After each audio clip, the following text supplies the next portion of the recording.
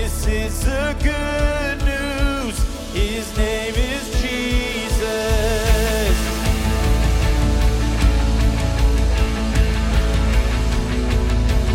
There is a healer. There is a friend. There is a mercy that never ends. This is the good news. His name is Jesus.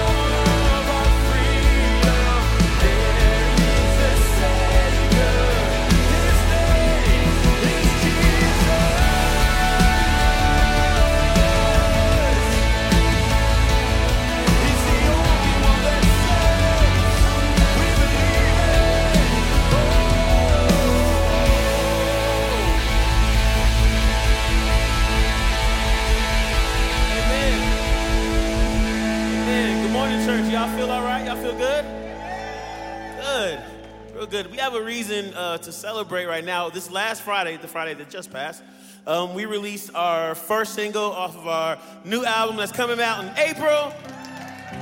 It's called Faithful and True. You guys, that's 30 albums in 30 years. Isn't that amazing? For the record, Taylor Swift only put out 9. So we're outpacing Tay-Tay by 300%. It's pretty good. And the Lord has been so faithful to give us songs. And I want you to know that that we're not doing this so we can be rock stars. We're not doing this so that we can be celebrities. We're doing this so we can serve our church. Because we love y'all. And we feel the responsibility to make sure that y'all have something to sing Monday to Saturday, and it means something to us, and we hope that it means something to you. And we're gonna sing Faithful and True right now. Is that all right? Let's go.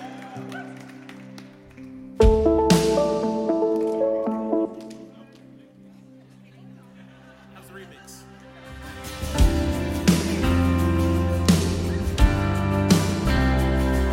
There's only one called Faithful and True. His name is Jesus.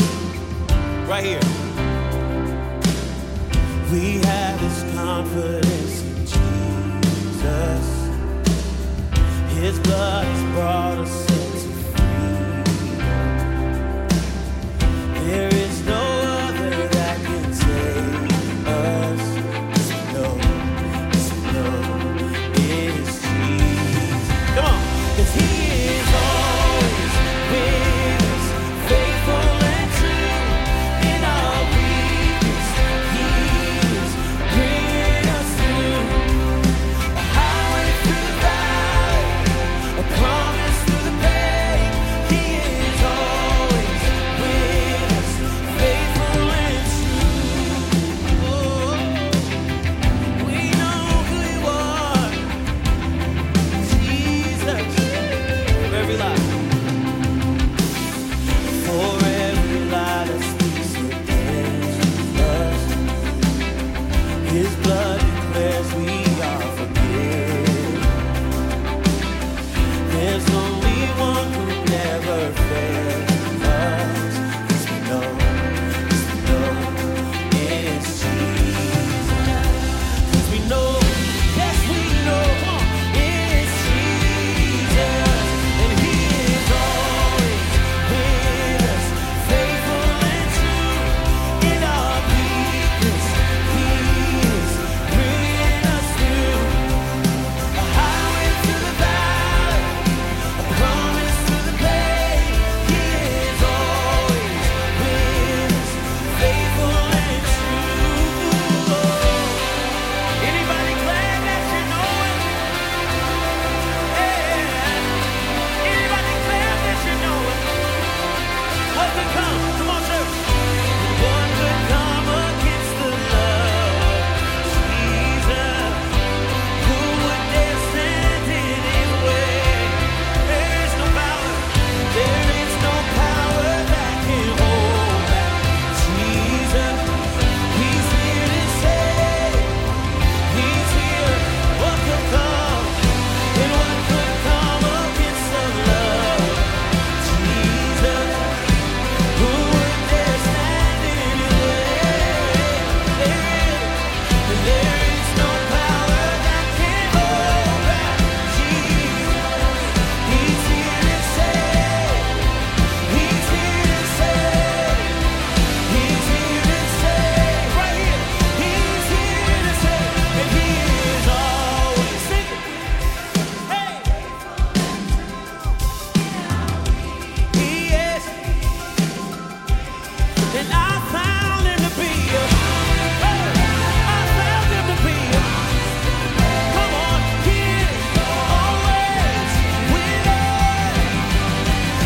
And He is always with us, faithful and true in our weakness. He is bringing us through a highway through the valley, a promise through the pain. He is always with us, faithful and true. And He is always with us, faithful and true.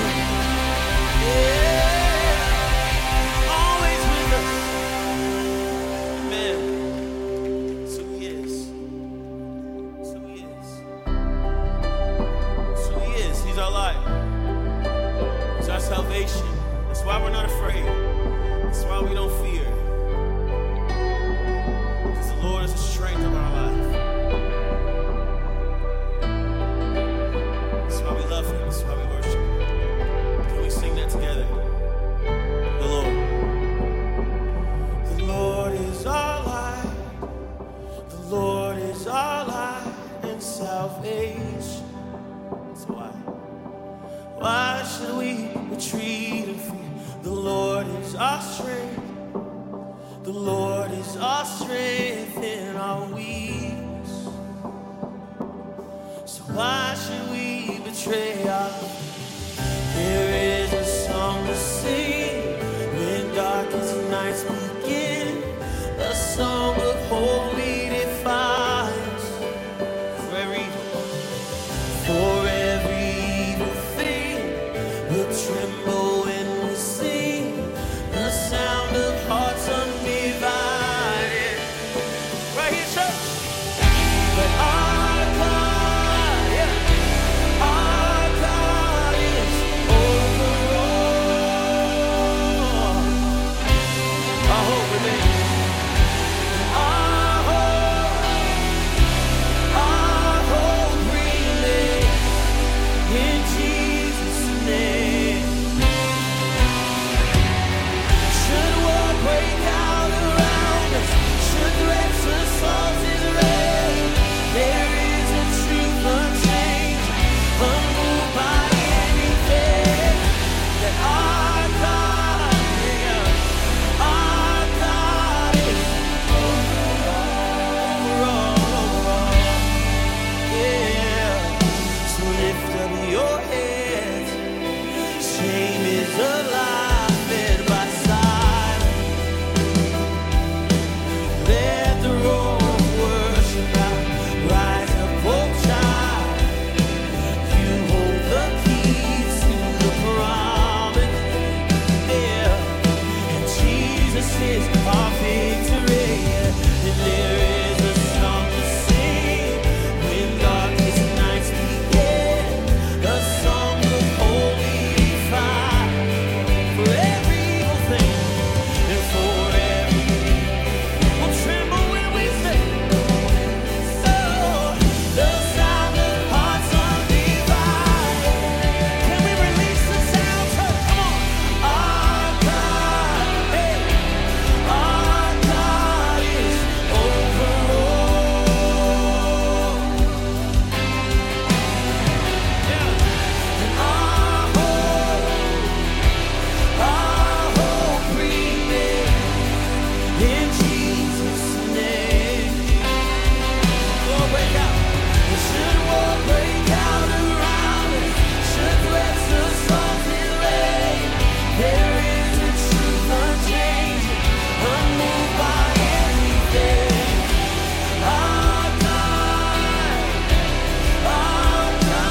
is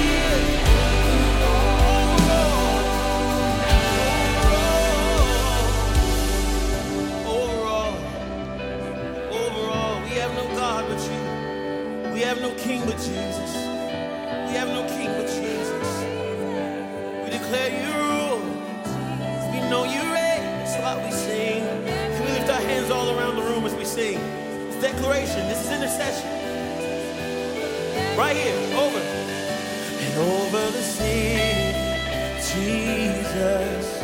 Over the streets. And over the streets, Jesus. Declare it in faith.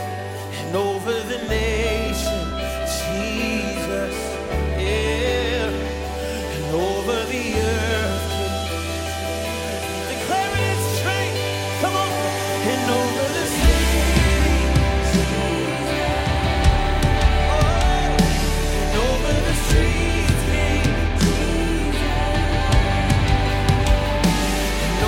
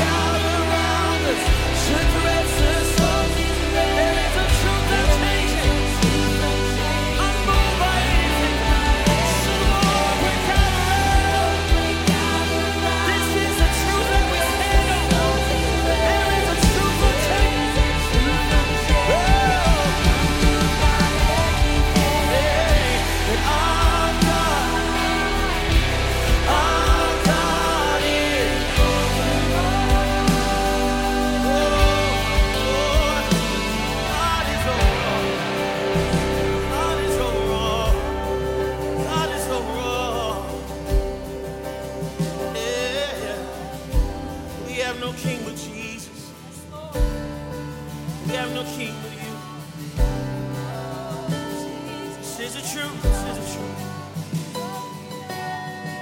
We have no king but Jesus. Have no God but you. This is the truth. This is the truth. We have no king but Jesus. We have no king but Jesus. This is the truth that we stand on. Christ is our rock. We stand all of the ground. Sing and stand. Yeah. And his eyes are full of fire. And his love is wonderful. His body bears the scars. And they're the mark of his reward. And written on his thigh, come on, man. And written on his robe are the words, King of Kings, and the words, Lord of Lords. And Jesus is our victory. Jesus is our King. Overcoming darkness and every evil thing. His word will not be shaken, and his love will not relent. So I'll declare his kingdom with a cry that never ends. That he reigns forever, forever, forevermore. That's what the truth is, that Jesus reigns.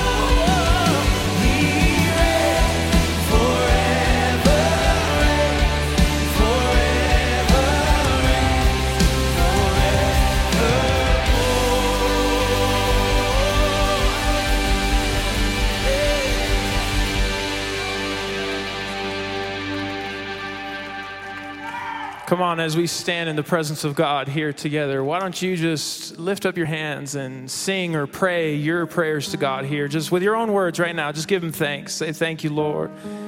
Tell him about who he is. Thank you, God, for meeting us here. See, this is the presence of God. He is here.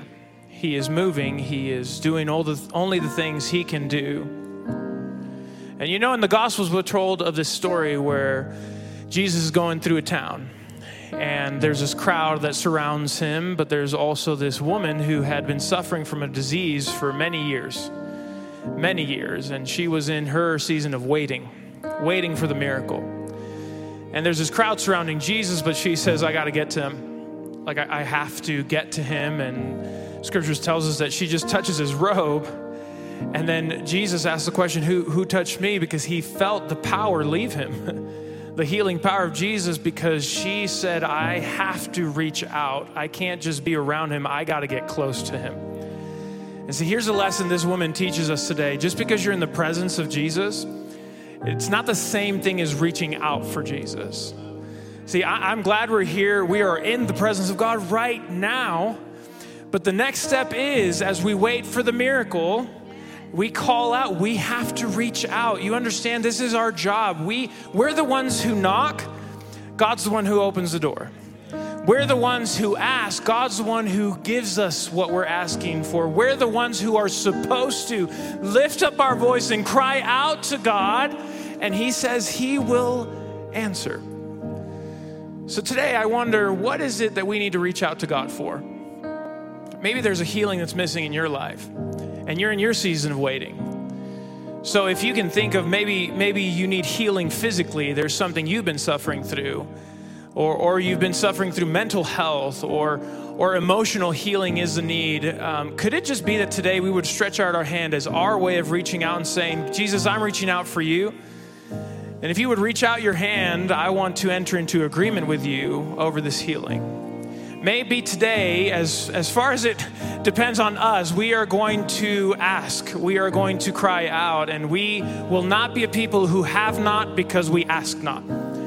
We will ask for it all. And so let's pray together. Father, here we are, and we're reaching out to you. We're saying we just don't want to be around you. We need you, God. We can't do this. We cannot perform the miracle, but we know you can.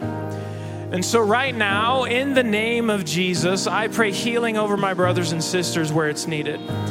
I pray for miraculous recovery, for complete changes in physical illnesses to just disappear.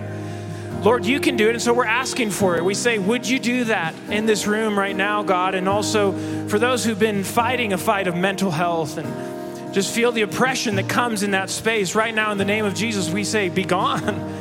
Let it end today, God. We ask for that. And we ask also for relational healing, emotional healing. Lord, may it be that we're not missing out on the things you want to do in your people because we just want to stay away from people because we've been hurt. So we ask by the power of the Holy Spirit for healing to happen in our hearts relationally. That we would have fresh eyes to see the people around us. That yes, we're all imperfect, Lord, but draw us closer together. Bring us into the unity of your Spirit. We know you have the power to do it, God, and so we reach out to you now and say, would you do it? We ask this in the name of Jesus, and all God's people said, amen. Come on, let's give God praise. We're just going to praise him right now. We praise him while we're waiting. We praise him in the season of waiting. And, now we turn our attention to the giving of our tithes and offerings because God brings healing, but we also get to carry this healing. And we have a heart for this city. We have a heart for this nation. We have a heart for the world. So that's why we're giving, and that's what I want you to think about. We get to carry the healing of God here in Colorado Springs. So do it, Lord. We partner with him. Come on, let's continue worshiping the Lord together.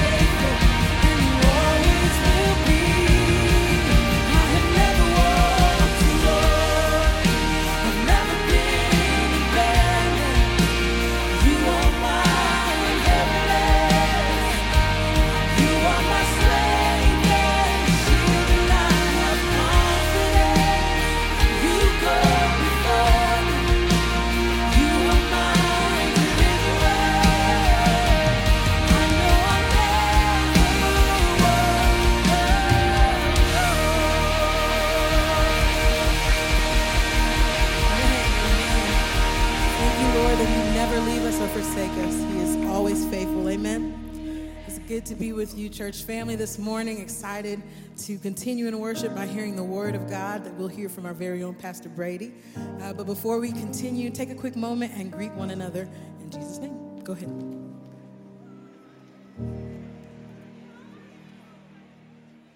Good morning, New Life North. It's so good to see you. My name is Callie. Welcome to church this morning. Hey, my name is Briggs. If you're new here and you're wondering what ministries New Life Church offers, you can scan the QR code or click the link below. If you're watching on Facebook or YouTube, tell us where you're watching from. We'd love to say hello. Yes, now grab your Bible, grab a notebook, grab a pen. It's time to lean in for a powerful message.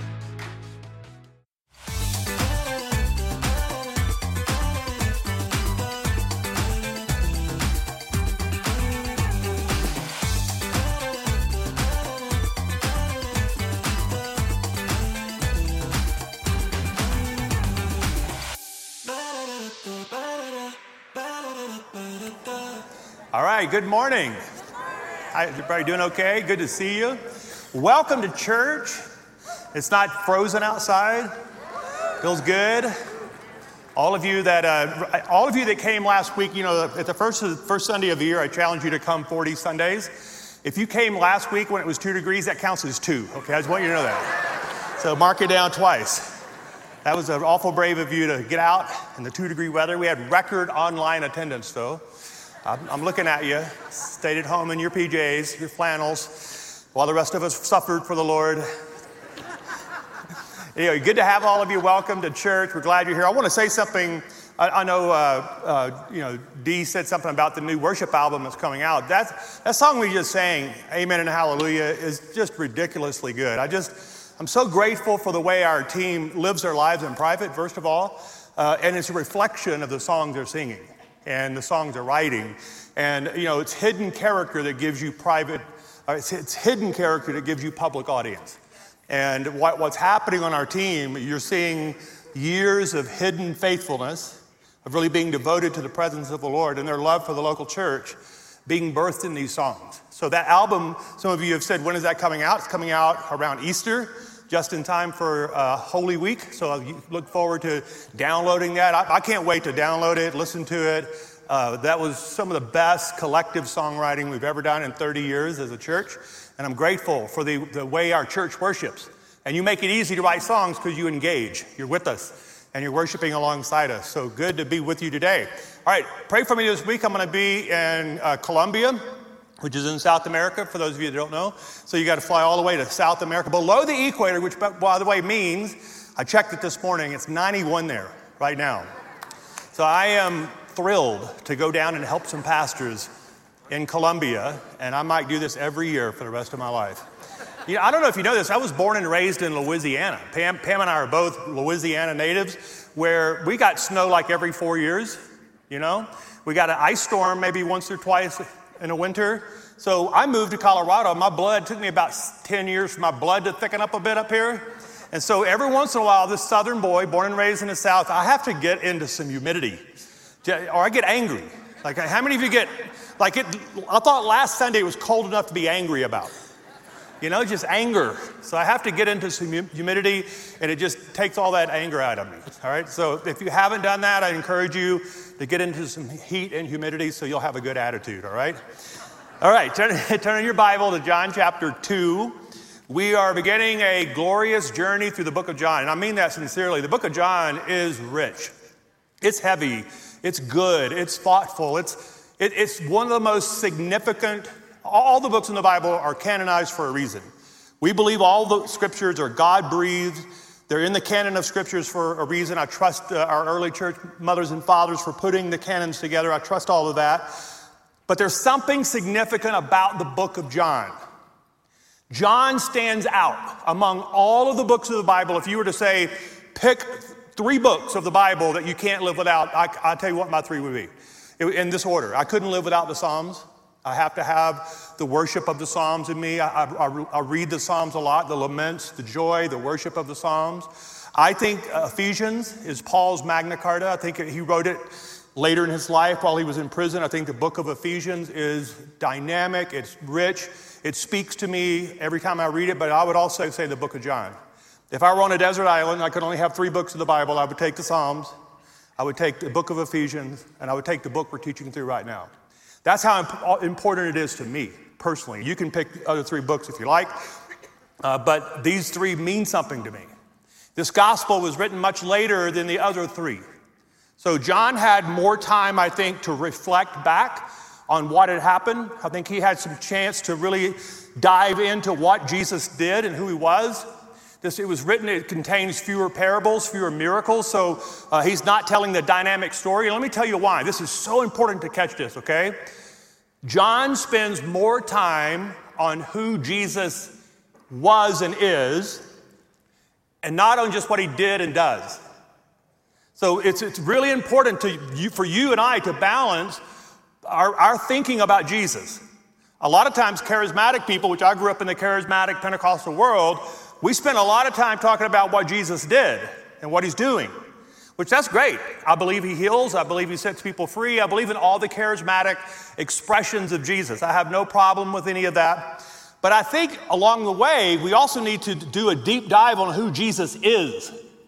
What's his character, his nature, the immutable qualities. That word immutable means unchanging, can never change. What is it about Jesus that can never change? What is it about Jesus that's true today and will be true tomorrow? That's where John spends most of his time. So this gospel is intensely personal. You know, he even said about himself that he was the disciple whom Jesus loved. I love that he pointed that out about himself. But I also say that about me. I think I'm the disciple that Jesus loved. So we can all say it about ourselves, right? But this is intensely personal. It says more about the person and divinity of Jesus than any other gospel. Now, here we are in chapter 2. I hope you're reading along with me. We'll be in John 3 next week. And then John Egan is actually going to speak on John 4 in 2 weeks. You don't want to miss that. He's a fantastic preacher. And he'll be preaching on John 4. And then I'll be back with John 5. So every week will be a different chapter. And I want you to follow along with me. Read it during the week. If you read John 2, there is not a chapter in the Bible that shows the polar opposites of Jesus' personality than this chapter. The chapter starts off with a wedding where he creates 120,000 or 120 gallons of wine, whatever it is. And then it ends with him clearing the temple out in anger, righteous anger. So at the wedding in Cana, this is where the chapter starts off, he spares the wedding host a great embarrassment by turning common water into extraordinary wine. Now, if you're a Baptist, we can say grape juice, but for the rest of us, it was probably wine, okay? I married a Southern Baptist who I was in her church when her pastor taught this, that Jesus turned this into grape juice, which is not as great a miracle, by the way, as turning it into wine. All right, anyway. So here we are now to set the story up. Jesus, this is not a family member of Jesus that we know of, but he's at this wedding. He gets invited, he attends. And all of a sudden, right in the middle of the celebration, they run out of wine, which is a huge embarrassment to the host family. It means that they're poor, that they don't have enough money to provide, that they don't know how to celebrate well. I mean, it would really wreck their reputation in the Jewish community where they lived. And this is so the first miracle of Jesus. Listen to this. The first miracle that we have recorded in the Bible happened in the most obscure way. And nobody was healed. Nobody was set free from demonic, bondage. He's saving these people from embarrassment. Now, why is that important? I'm going to just point this out before I read the text. If Jesus was mindful enough of their condition and how this would affect them, do you think that Jesus is also mindful of your well-being every day? Do you think does it matter to Jesus if you're anxious? Does it matter to Jesus if you're being mistreated? Does it matter to Jesus that you are finding yourself in a place where you can't provide and you're embarrassed by it, you're ashamed by it, it troubles your soul that something's not going your way, something has not been provided to your home? Does that matter to Jesus? The answer is yes, it does. And we see this because of this story in John chapter 2. So here he is, they've run out of wine, Jesus is aware of it, and Mother Mary says to the people, hey, Jesus, you need to deal with this, you need to handle this. And Jesus goes, don't bother me. He actually resisted doing the miracle at first. He goes, hey, I don't need to get involved here. And Mary, the good mom, says, son, I'm your mama. Do what I say, all right? You're going to do this. Okay, Mom. That's what sons do when moms use it. She probably said, Jesus Christ of Nazareth. You know, when your mother calls you by your full name. That's when you know you're in trouble. Say, Jesus Christ of Nazareth, you're doing this one. Okay. So his mother said to his servants in verse 5, do whatever he tells you. Leave that up for a moment. I wonder how radical our lives would be if we just did whatever he told us. I wonder how exciting our lives would be if we just did whatever he told us. Because listen, it's not Jesus' fault that you have a boring spiritual life. Or it's not his fault if I'm bored. He's waiting on us to say yes to what he's asking. All right, I'm going to leave it here because I want to tell you one quick story about this, okay? I had a friend, he spent 20 plus years as a bellhop at an airport hotel. Not a glorious, profession necessarily, but he was very faithful to it. And 20 years, he did the same job every day. 40 hours a week, 50 hours a week. And I went to lunch with him one day and he goes, Brady, I'm bored. I want my life to matter. I want God to use me. I hear you telling these stories of God using people. And so we talked about this. I said, well, have you said to him that you'll do whatever he tells you? He goes, no, I don't think I've ever said that. I said, then tell him, Jesus, I'll do whatever you tell me to do. So he did. He prayed that prayer. So one day, on a Monday, he told me, he's at his stand in the hotel lobby, doing his job, picking up luggage and showing people to their room. And a group of pastors from Guatemala walked into the lobby. They're there for a pastor's conference. And he says there's one particular pastor walked by him. The Lord spoke to him loud. He said, go tell him, dig. Now my pastor goes, can you give me a sentence? Like a subject and a verb. Can you give me something? I don't even know. He says, I told God, I don't know if he speaks English, as if God didn't know. I told him, Ken, he would have given you the word in Spanish if the guy did not speak English, okay? God knew. He goes, okay. So for 3 days, he argues with the Lord about this. I'm not going to go up to a random stranger who I don't know and tell him dig. Finally, the last day, they're picking up their luggage. They're getting on the shuttle. They're headed to the airport. They're going back to Guatemala. He'll never see this guy again. He walks up to the guy and goes, hey, sir, I don't know if you speak English. And the guy goes, I do. Muy poquito, but yes. And he says, I've been watching you for 3 days, and every time you walk by me, I have this word for you. I'm a Christ follower. I know you're a pastor. And the pastor goes, well, tell me. He said, I only have one word for you. He says, what is it? He says, dig. And he said, I yelled it at him like, dig. And that's what Americans do to people who don't know if they speak their language. They yell at them. Have you noticed that about Americans? Dig! Okay, I heard you. The blood rushes out of his face. His countenance drops. He's stunned. And he said to my friend, last Sunday, we held an emergency meeting at my church in Guatemala because we are growing really fast and our building is too small and we have two choices.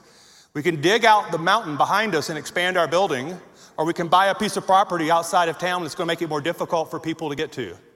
And I said to my church, let's fast and pray this week because we need a word from the Lord. And I come in the bellhop at my hotel tells me to dig. Listen, it changed that guy's life. My friend Ken, it changed his life. Now, I'm just asking you a question today. Will you do whatever he tells you to do? See, we're a bit of a peculiar people anyway, right? We should be a bit peculiar. Like we walk around smiling when no one else is, right? We're joyful. And we're willing to take risk on behalf of the Lord for his kingdom, his glory, not our own. So his mother says to the servants, do whatever he tells you, and to her surprise, they do. Nearby stood 6 stone water jars, the kind used by the Jews for ceremonial washing, each holding from 20 to 30 gallons. That's, 120 to 180 gallons of wine? There might be a drinking problem in this particular village. I'm just throwing that out there for this. You make up your own mind on that. That's a lot. And Jesus said to the servants, fill the jars with ordinary water. And they filled them to the brim. I love that they didn't shortchange the Lord. I love that their obedience was full and complete. They didn't leave anything out of the jar. They filled the jar completely up. And then they told him, now draw some out and take it to the master of the banquet. And they did so, and the master of the banquet tasted the water that had been turned into wine. He did not realize where it had come from. Those servants who had drawn the water, they knew. And then they called the bridegroom aside. They said, everyone brings out the best stuff first, and then the cheaper wine after the guests have had too much to drink. But you have saved the best until right now.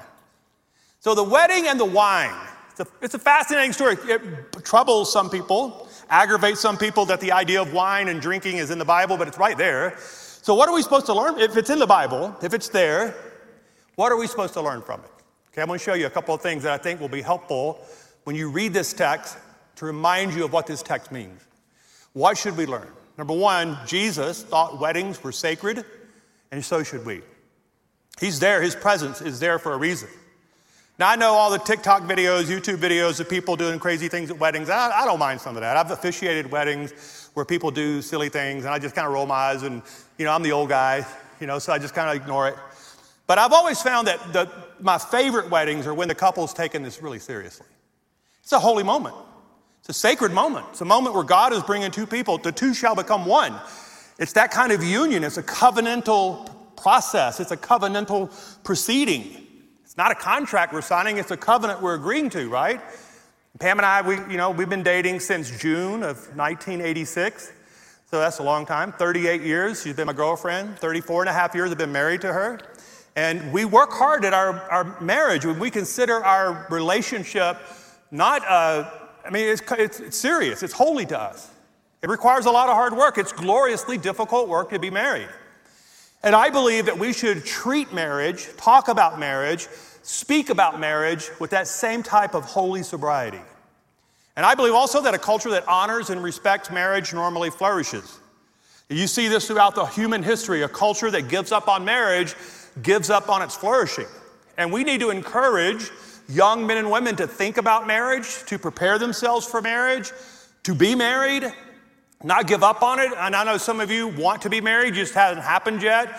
You have a desire to be married, but you're waiting on the right one. I applaud you for that. I pray in your waiting that you would find the joy of the Lord, that you would grow up in fullness of godliness until you're married. That's great. Some of you feel called to singleness. That's a biblical ideal as well. Maybe you're called to be single so you can work hard for the Lord, where you can do something else for his kingdom. Completely okay. I'm just saying don't give up. Just because you haven't seen very many good marriages, don't give up on yours being good. Don't give up on yours being holy. There's a lot of unholy unions out there falling apart in front of you. That doesn't mean yours has to do that. You're not going to repeat that cycle. And I believe there's a second thing we're supposed to see in this story. Number one, let's cherish the idea of marriages. Number two, there are times we should be merry and rejoice. Listen, we should be the biggest party animals in town. You were lost and you're now found. You're broken and you're now healed. You were long gone and you got found. If you can't throw a party after that, listen, I want to encourage you with something. Okay, 2024, I want you to go out to dinner with more people this year. I want you to invite people over to your house. I want you to throw a party on Super Bowl Sunday. We're not going to be in it, but somebody else is. Let's join their party, right? But let's find, look for every, I'm serious about this. Look for every opportunity this year for joy. God, I promise you, this year is going to suck the joy out of you. So I want to go looking for it. I'm going to pursue joy this year. I'm going to pursue parties this year. If you're throwing a really good party, I want to be invited. I may not be able to come, but I might come this year. Listen, you know what was so intriguing to the Romans and the Greeks when they found the Christians? They could persecute them, throw them into prison, feed them to the lions, take their property from them. You know what they could not take from the Christians? Their joy. And it infuriated them. It infuriated their enemies. We have beat these people. We have robbed these people. We have called them names. We have thrown them into jail. What happened with Peter, Paul, when they found themselves in jail? They were worshiping. There's story after story of them being in prison cells, lifting up their voice in worship, chains falling off of them. Why? Because you can't take my joy. You can do anything else. You can't take our joy. Look, listen to what Paul said. Paul now is writing this from prison, Ephesians 5. He's about to die. He's been imprisoned. He's in a nasty jail cell when he wrote this. Listen to this. Do not get drunk on wine, which leads to debauchery. Instead, listen to what he says. Be filled with the Spirit. Now, what will happen when you're filled with the Spirit? What's going to be the result of that? Speak to one another with psalms, not angry Facebook posts. Imagine that if we replaced all of our angry posts with a psalm. And I'm not talking about the, curse my enemy psalms. I'm talking about the Psalm 23 psalms. Hymns and songs from the Spirit. Sing and make music from where? Your heart.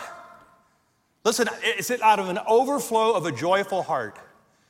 That's where your song should come from. That's where your words should come from, the overflow of a joyful heart. Always giving thanks to God the Father for everything in the name of our Lord Jesus Christ. Here's the bottom line. Last thing for this part. It's possible to be both merry and wise. I'm not talking about being an idiot and having fun. I'm talking about being sober-minded and joyful and having fun. Being a people of fun. All right, there's a place that I go to on a regular basis for a regular nitro cold brew beverage almost every day. And I'm highly caffeinated right now. You can thank the Lord for nitro cold brew. Because I'm a better human when that's in me, right? Okay? But there's a particular place I can get it. I got multiple places I can go get that. But there's one particular place I try to go because half the people in there are new lifers and they are so full of joy when I pull up to the window. They are so much fun. And I haven't had coffee yet. Nobody's really fun until I've had coffee. Makes you more interesting, right? So when I go to that drive-thru line, they're there. Hey, Pastor Brady. In fact, this morning I pulled up to the drive-thru line. She goes, you want your cold brew? I mean, she didn't say hello. She just saw it was me. You want your cold brew? I went, yes, I want my cold brew. And they're joyful. Listen, they're working in a place that's secular, working in a place that we don't have shared values, but they are joyful. They're being a witness, not with their angry outburst. They're being a witness because they're merry and wise. Their life. Come back to me. Bible running off from me. Okay, skip down to verse 13. All right, that's a joyful thing, right? A party, weddings, fun, celebration. Verse 13, when it was almost time for the Jewish Passover. By the way, this would be his final Passover. He was about to be arrested. He was about to be crucified. When it was almost time for the Jewish Passover, Jesus went up to Jerusalem. He doesn't spend a lot of time in Jerusalem, quite honestly. If you read the whole text, he doesn't spend a lot of time there because people aren't nice. He's attacked there. It's not nice. So he spends most of his time up at Galilee on the water, fishing with his buddies and hanging out in a much better environment. But in the temple courts, he shows up at the temple one day. Now, I've been up on the Temple Mount. I know where that area is. It's a holy site. It's a sacred site for us, for the Jewish people and for Christian people. In the temple courts, he found people there selling cattle, sheep, and doves, and others sitting at tables exchanging money. Leave that up just for a moment because that actually has been going on for more than 1,000 years in the temple. That's not a problem. Not a problem for people to be sitting out there offering sacrifices for people who could not bring one. Okay, that's not the problem. So most people have said you should never sell anything. That's not what made Jesus mad. People that did not own a farm but wanted to bring sacrifices for their families had always been willing and able to buy one there at a fair price. And they expected that when they showed up, that they would be asked to pay a fair price for a fair product. That had changed when Jesus showed up today. I mean, this is a really good distinction for you, okay? What was happening here is people were bringing completely healthy animals that fit all of the customary things, and they were being rejected. So you think about a family that had raised a lamb. This lamb was a sacrificial lamb for their family at Passover, according to Jewish tradition. It met all of the requirements of the law. They showed up at the temple with their perfectly healthy, perfectly good lamb, and the people at the temple said, no, you can't use that one. You got to buy one from us. That's what was going on. And the money changers were charging too much money. The money changers were taking perfectly good money and dismissing it and making them buy their stuff with their money. You can't use those coins to buy those. You got to use our coins. So you see, that's corrupt. And it frustrated Jesus. So what happened? Verse 15, so Jesus made a whip out of cords and he drove all of them from the temple courts. I love this. In your mind, imagine this scene, okay? It's crowded, it's Passover. There are thousands of people there. So he's over in the corner making a whip, corded whip. All of a sudden it says sheep and cattle start scattering. There are feathers in the air. There are sheep bleeding. There are people in chaos. Tables are being turned over. And right in the middle of the chaos is who? Jesus. In fact, Jesus is the cause of the chaos. Now, let me stop here just for a moment. It's easy for us to be self-righteous. Say, yeah, those evil people in the temple, that's what they get what they deserve. But who is the temple now? When was the last time Jesus caused some chaos in your soul? I knew it would get extremely quiet. I'm just asking you a question. If Jesus had permission to go to an earthly place, real estate, and cause some chaos, do you think he might have permission today to come to us when we need it and cause some chaos? Let me ask you a different way. When was the last time you woke up feeling convicted that you had to change something in your life? I'm shocked at how many people tell me it's been forever. It's every day for me. I mean, honestly, it's every single day. I feel like the Lord said, you need to go tell Pam that you're sorry, or you need to correct that. You need to stop that. Stop thinking that. Quit it.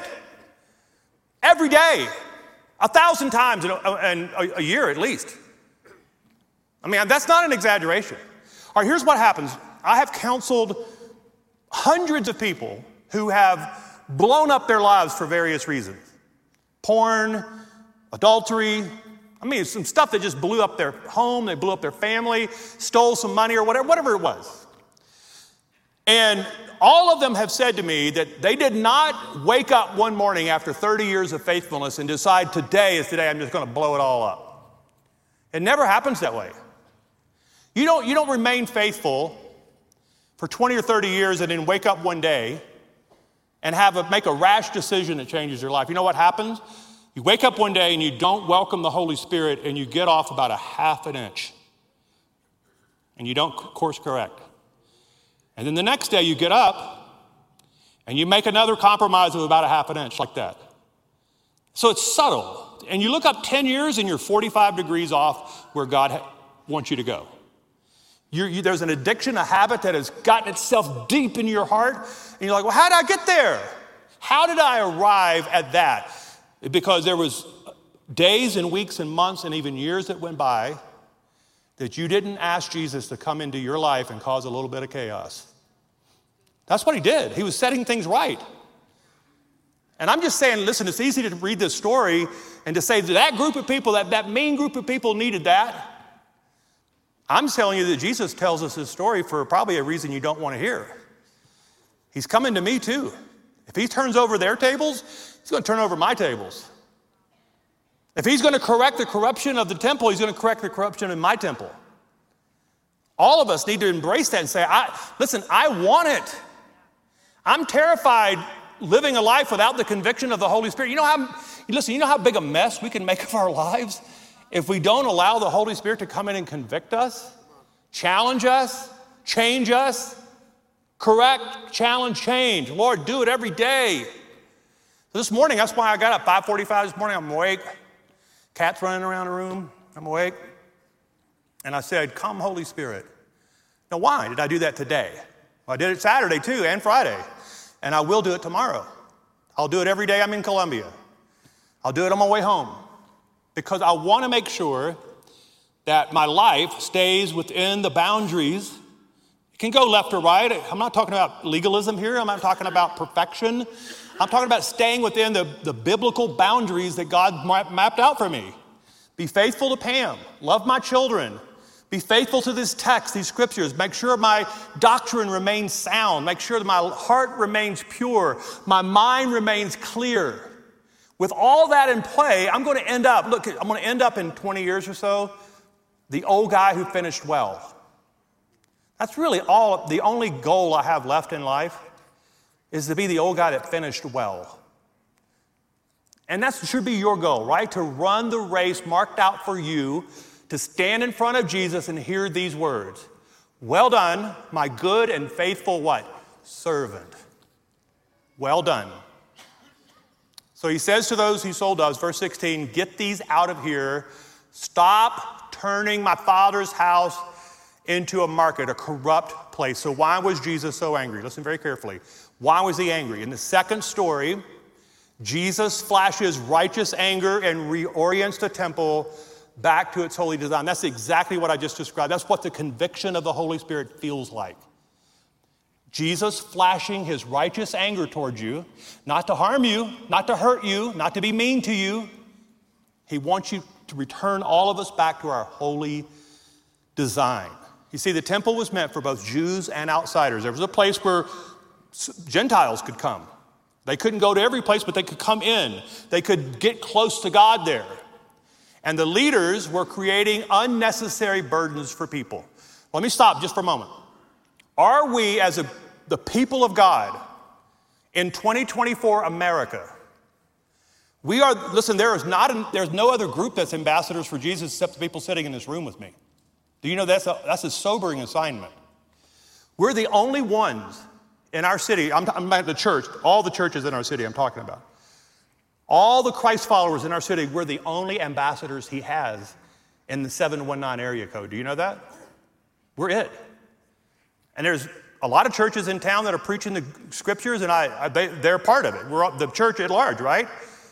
But we're the ambassadors. We're the witnesses. This generation will know Jesus because of our witness or not. What a sobering response, what an exciting responsibility, right? What an exciting time to be alive, quite honestly.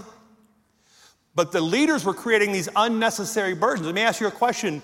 When people come around you and listen to you, are we creating unnecessary burdens for people to discover Jesus? Do you know that I don't take responsibility to change you? I cannot change you. I stand here every Sunday doing the best I can to show you the scriptures, to make them applicable, to make them come alive to you the best I know how. But I walk out of here every Sunday knowing I do not have a responsibility to change anything about your life. I can't. I was in someone's grill the other day trying to help them, being aggressive with them. And he looked at me and he said, "You're not going to control my life." I said, "I have really good news for you. I'm barely controlling my own. I'm barely holding it together myself. I don't have the energy to control Pam. I don't have the energy to control Abram. I don't have the energy to control Callie. I certainly don't have the energy to control you. My responsibility is my heart, to keep myself upright before the Lord. And I trust the Holy Spirit to do that with you. So listen, some of you are spending way too much energy trying to change the world.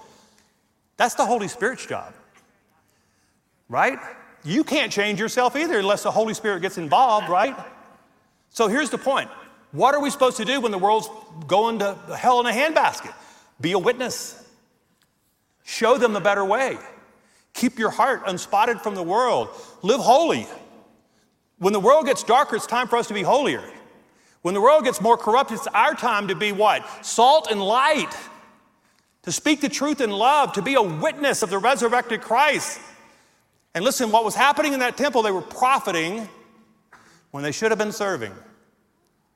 And that's the call of the church today. We're here to serve. We're here to be a blessing. We're here to be strong.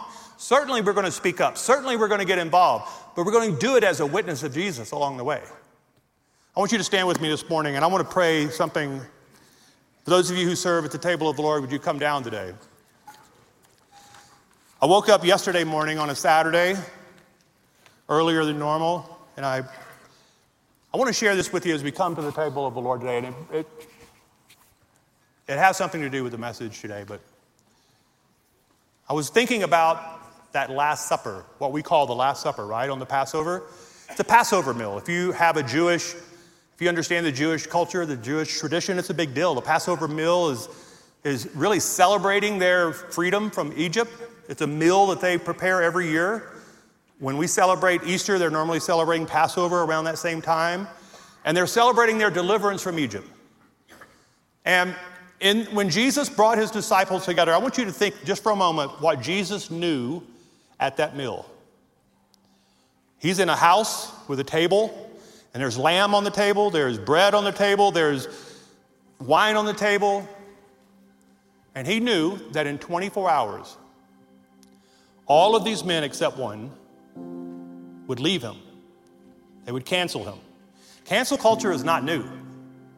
Jesus was canceled. All of his friends left him. Peter denied him 3 times. Peter said, "I don't even know this guy." Can you imagine one of your closest friends in your moment of greatest travail, when you are at your worst, when you're being killed, when you're being murdered, your closest friend just running off and leaving you and denying you in public?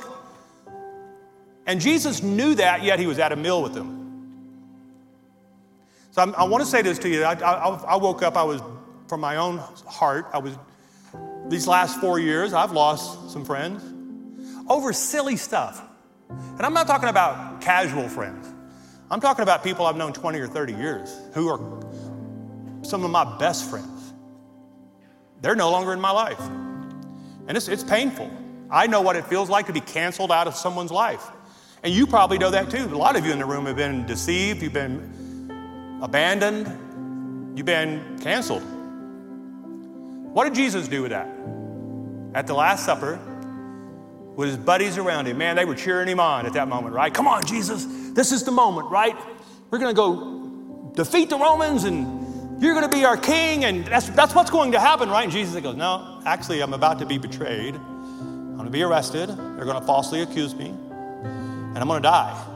But don't lose hope, because in 3 days, the Holy Spirit's going to come into the place where I'm buried, and I'm going to come back to life, and I'll come see you. And they looked at him with a dumbfounded look. Is that really what's going to happen? Yep, that's what's going to happen. And when it happened, they ran. So I want to take a moment today before we come to the table of the Lord to remember that Jesus knows what you're feeling. If that's you today, you've been hurt, you've been betrayed, someone's walked away from you, you lost a loved one, you lost someone that you love, your friend. Jesus knows exactly what you're feeling today. He is in solidarity with what you're feeling. And so today, when you come to the table of the Lord, would you bring that with you to the table of the Lord? As you take the cup and take the bread today, would you surrender that at the feet of Jesus today? I plan to do that myself. I did it at the 9 o'clock service, and just a tremendous amount of relief came to me when I realized I've been carrying this hurt and this offense, and I let it go today, and I want you to do the same. So I want to pray over you today. Father in heaven, all of us are human beings who have human emotions, human feelings, and you know what those are because you took on all of humanity's when you came to the earth. And you know what it feels like to be abandoned and betrayed and misjudged and misunderstood. You understand injustice at its most base form. And yet, on the night you were betrayed, you took the bread and blessed it and handed it to the men that would run away from you. And you blessed them and you forgave them. And you knew one day they would all come back, that you would redeem them down the road. So, Lord, we don't know how you're going to redeem these relationships in our lives, and maybe they won't be redeemed until the return of Christ. But, Lord, today, I pray we would take careful inventory of our hearts. And I pray today that our hearts would be unspotted and cleared of any offense, any forgiveness. We just release them into your hands today. And we thank you that you're with us, that you're for us, that we're on the rock who is Christ Jesus, and that we're in the palm of your hand. And we pray this in the name of the Father and the Son and the Holy Spirit. Amen. Amen. Let's come to the table of the Lord today. The way we do this is just step out of your seat, come down, take the cup, go back to where you're seated. If you can't get out of your seat, just tell the people around you to come, bring you back one. Come now to the table of the Lord.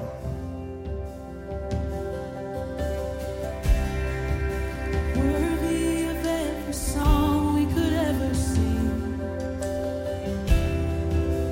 worthy of all the praise we could ever bring, worthy of every breath we could ever breathe. We live for you.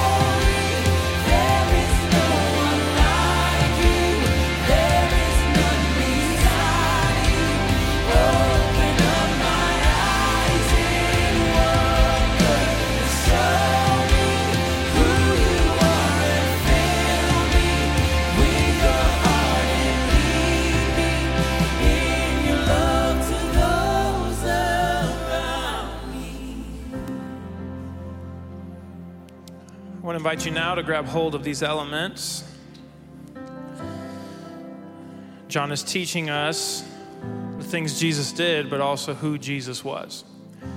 And when we come to the table, we're remembering both those things. Yes, we remember the sacrifice of Christ, but we remember who he is. Jesus Christ is the bread of life. He is what will satisfy our soul. And Jesus is the Lamb of God who takes away our sin. He's the one who sheds his blood. He's the one who forgives it. That's Jesus. That's who he is. And the scripture tells us that before they broke the bread and drank of the cup, they gave thanks. So just hold these elements in your hand, and right there between you and the Lord, let's just repeat after me as we give thanks to God. Say, thank you, Jesus, for what you've done and who you are. Thank you, Jesus, for what you've done and who you are. And on the night that Jesus was betrayed, he took the bread and he broke it and he said, this is my body, which is given for you. And so now we eat remembering the sacrifice of Jesus.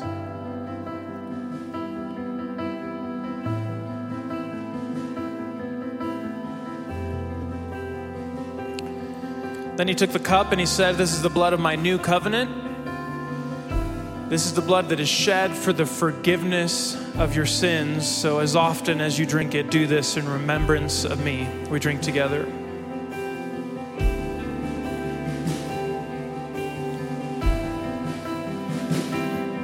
Then after they ate of the bread and they drank of the cup, they sang a hymn. So come on now, let's lift up our voice and let's worship the Lord together.